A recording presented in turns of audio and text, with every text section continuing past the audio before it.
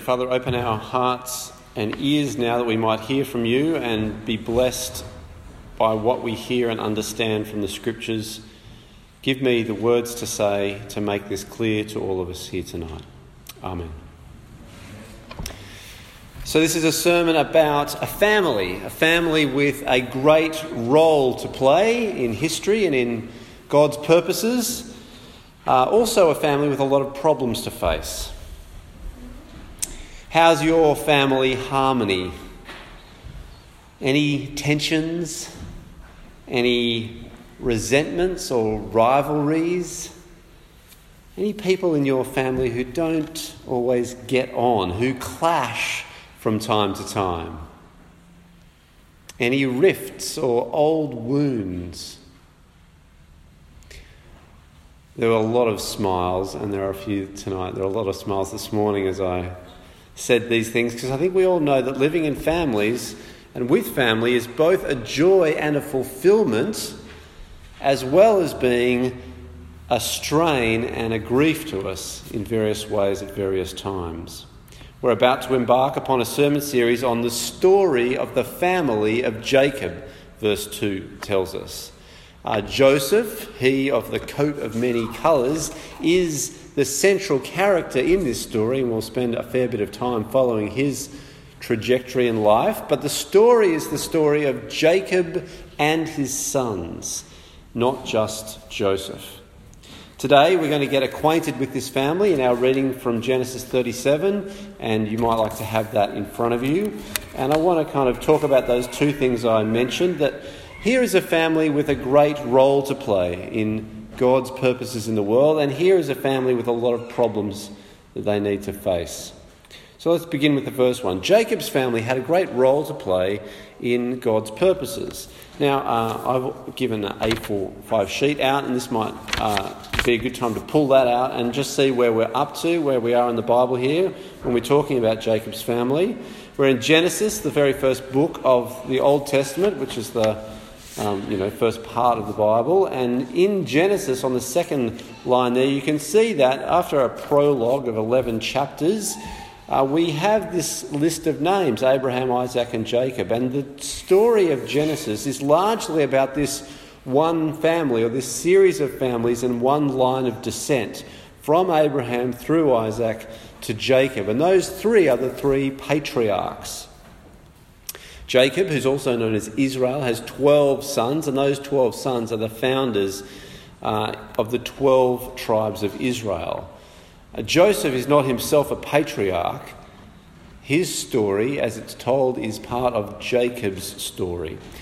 So, as I said, we're in the story of Jacob's family. And this family carries a mighty promise from God. Genesis 12, 1-3, the very beginning of Abraham's story, is a really important passage and moment in the unfolding story of the Bible. And I hope you've heard it before, and maybe you know what Genesis 12, 1-3 says broadly. Let me remind you.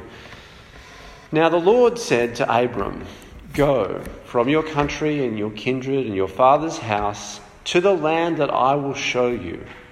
I will make of you a great nation, and I will bless you and make your name great, so that you will be a blessing.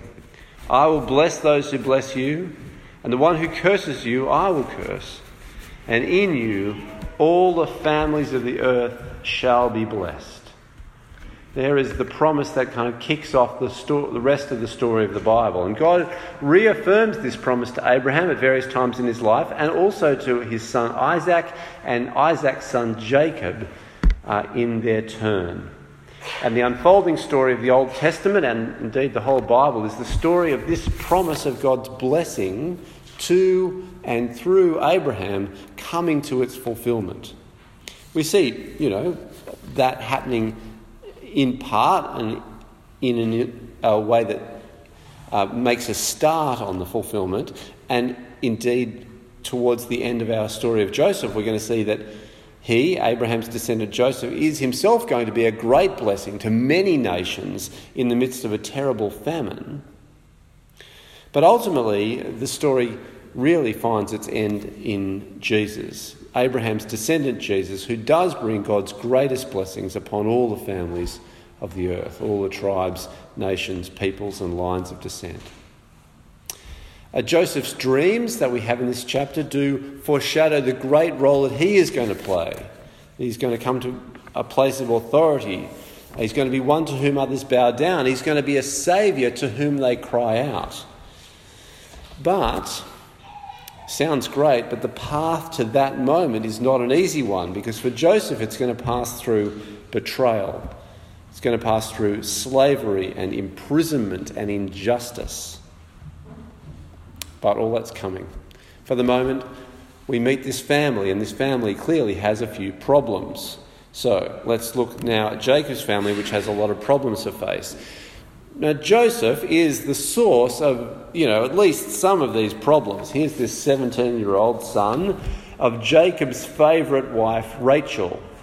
And he tells a tale about his half-brothers, the sons of Bilhah and Zilpah. Now, it's important to know perhaps that Rachel, Joseph's mother, was one of 4 wives that Jacob had.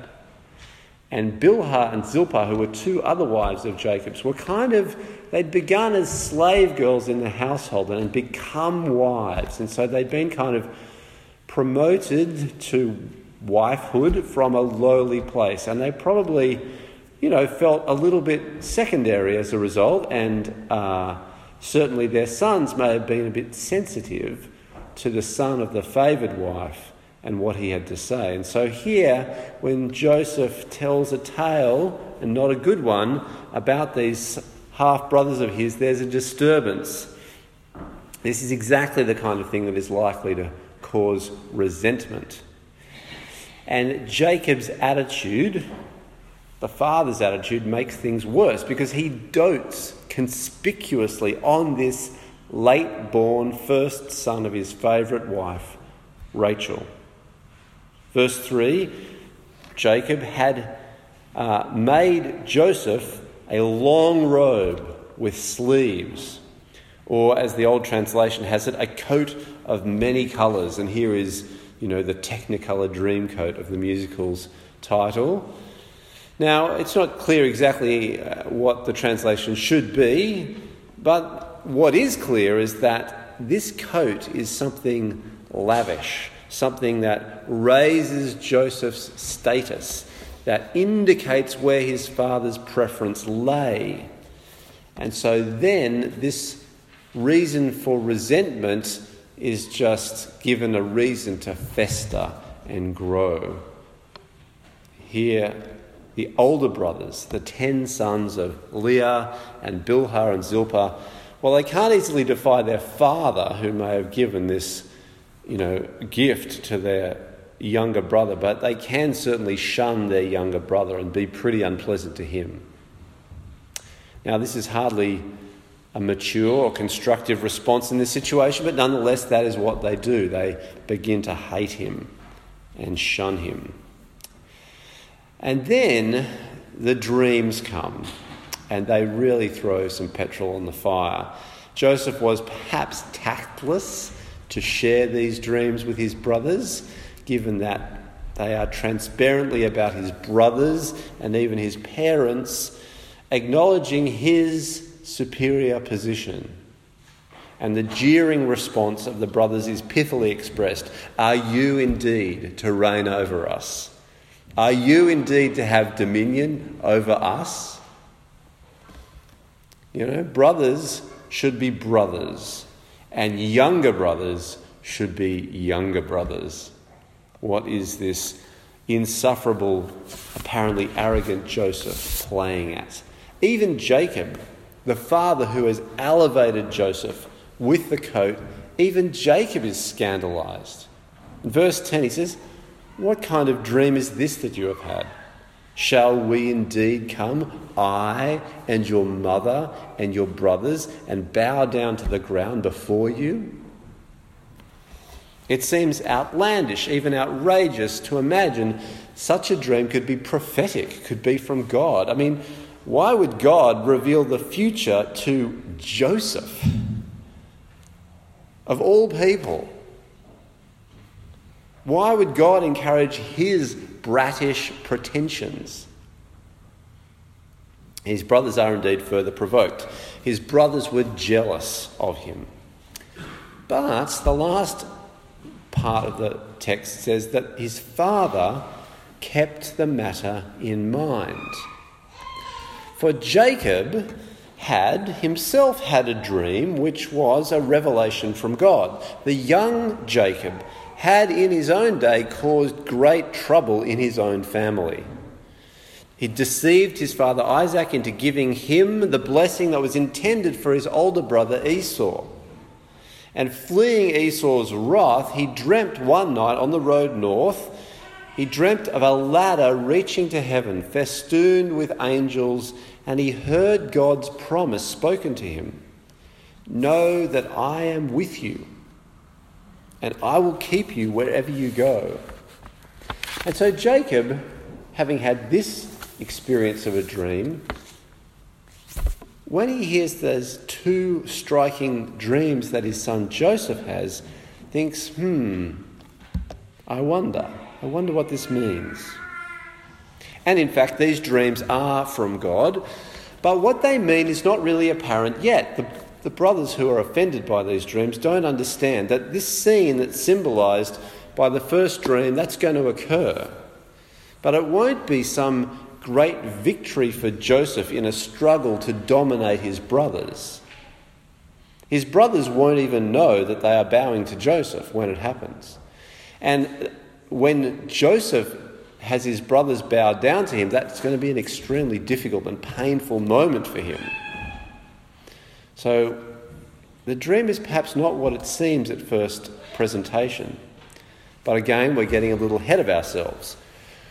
Right now, we have a young, entitled brother winding up his envious older brothers whose pride is offended. And this is all happening under the roof of a father who should have known better what favouritism does in a family. And yet, despite of all this trouble, God is at work. And these divinely sent dreams may make things worse in the short run, it seems, but in the long run, they are going to come true and they are going to serve God's purposes of blessing and salvation and healing and reconciliation when they do. So what problems does your family face? Tolstoy wrote, "All happy families are alike. Each unhappy family is unhappy in its own way." The problems of your family will be unlike the problems of Jacob's family in some ways. However, your family may struggle with some favouritism, either perceived or real, that has stirred up jealousy and envy, resentment and hatred even. And if you are the ill-favoured one, you may struggle greatly and nobly not to resent, not to wish ill, not to snipe and undermine and punish, as Joseph's brothers ended up doing. And you may strive nobly and greatly, but you may not always strive successfully. And if you are resented, if you are the one who is envied or hated by certain other members of your family, despite wishing them no harm, then you might struggle, again, nobly and greatly, not to hate in return, not to do that, but rather to forgive, to seek peace. And again, you may strive, but not always successfully. If your family is uncomplicated, is peaceable and loving, then, well, rejoice. And be aware that it is not always so, sadly. And that God's revelation, when it came into Joseph's family, only made things worse. It was misunderstood. People leapt to the conclusion that Joseph, as he shared this dream, was just puffing himself up with the notion that he was better than the rest. It's not the meaning of the dream, but that's what people felt was being said. And the same way it still happens, that people who are just sharing what God has shown them can be thought by their families and friends to be claiming to be better, even if it's not so. If your family is complicated, if it's conflicted, if it's dysfunctional in some ways, then here are two things. May I suggest that you pray. You pray that God teaches you and enables you to avoid responding sinfully. Cain should not have murdered Abel. Joseph's brothers should not have nursed such hatred for their half-brother, even if he may have been spoilt and hard to bear. And so whatever provocation we might receive in our families, let us be forbearing. Let us be slow to take offence. Let us be quick to forgive. Let us be unwilling to bear a grudge. Let us be constructive as we can be. Let us be as patient and as fair as we know how, even when we aren't treated right. Let's do what's right, what resolves issues, not what leads to further alienation. Secondly, then, if your family has troubles, know that God's plan is that all the families of the earth shall be blessed by the offspring of Abraham. That God has this big plan to bless all the families of the earth. This is the promise that this one family, troubled as it was carrying.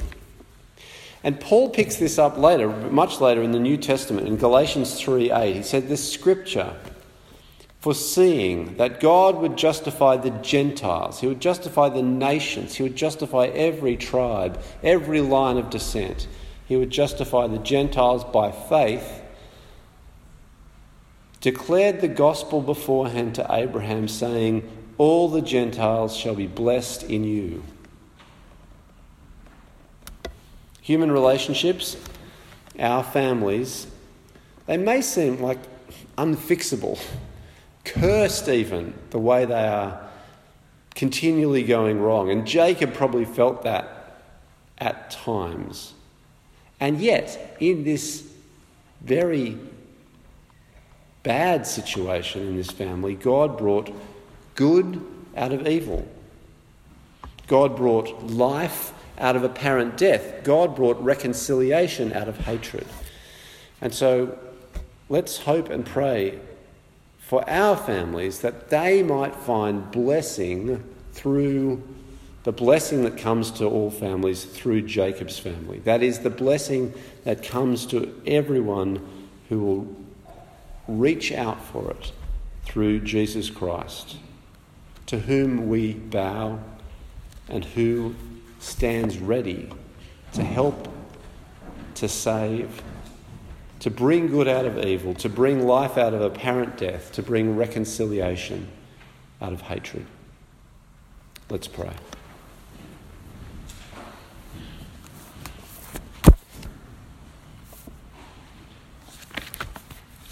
Father, we thank you for families, especially when they are uncomplicated and peaceable and loving. We rejoice in them, Lord, for all the good things we receive from them, in living together, in belonging together. But Lord, we also know that family is complicated, conflicted, even dysfunctional, because we are ourselves sinners, just as Cain and Abel, just as Joseph and his brothers were. So, Lord, we pray that you would help us to repent of our sin and teach us to respond well to all the complications and difficulties of our families. Help us not to nurse hatred, but rather to be forbearing, constructive, patient, fair. Those who seek peace, reconciliation, and healing. And we thank you for the promise that Jacob's family carried, the promise that you would bless all the families of the earth through the offspring of Abraham. And we praise you that you've kept that promise in Jesus Christ. And we pray that in knowing him, we might be enabled both to live well in our families and to see you work in our families, to bring good out of evil, to bring reconciliation out of hatred. We pray this in Jesus' name. Amen.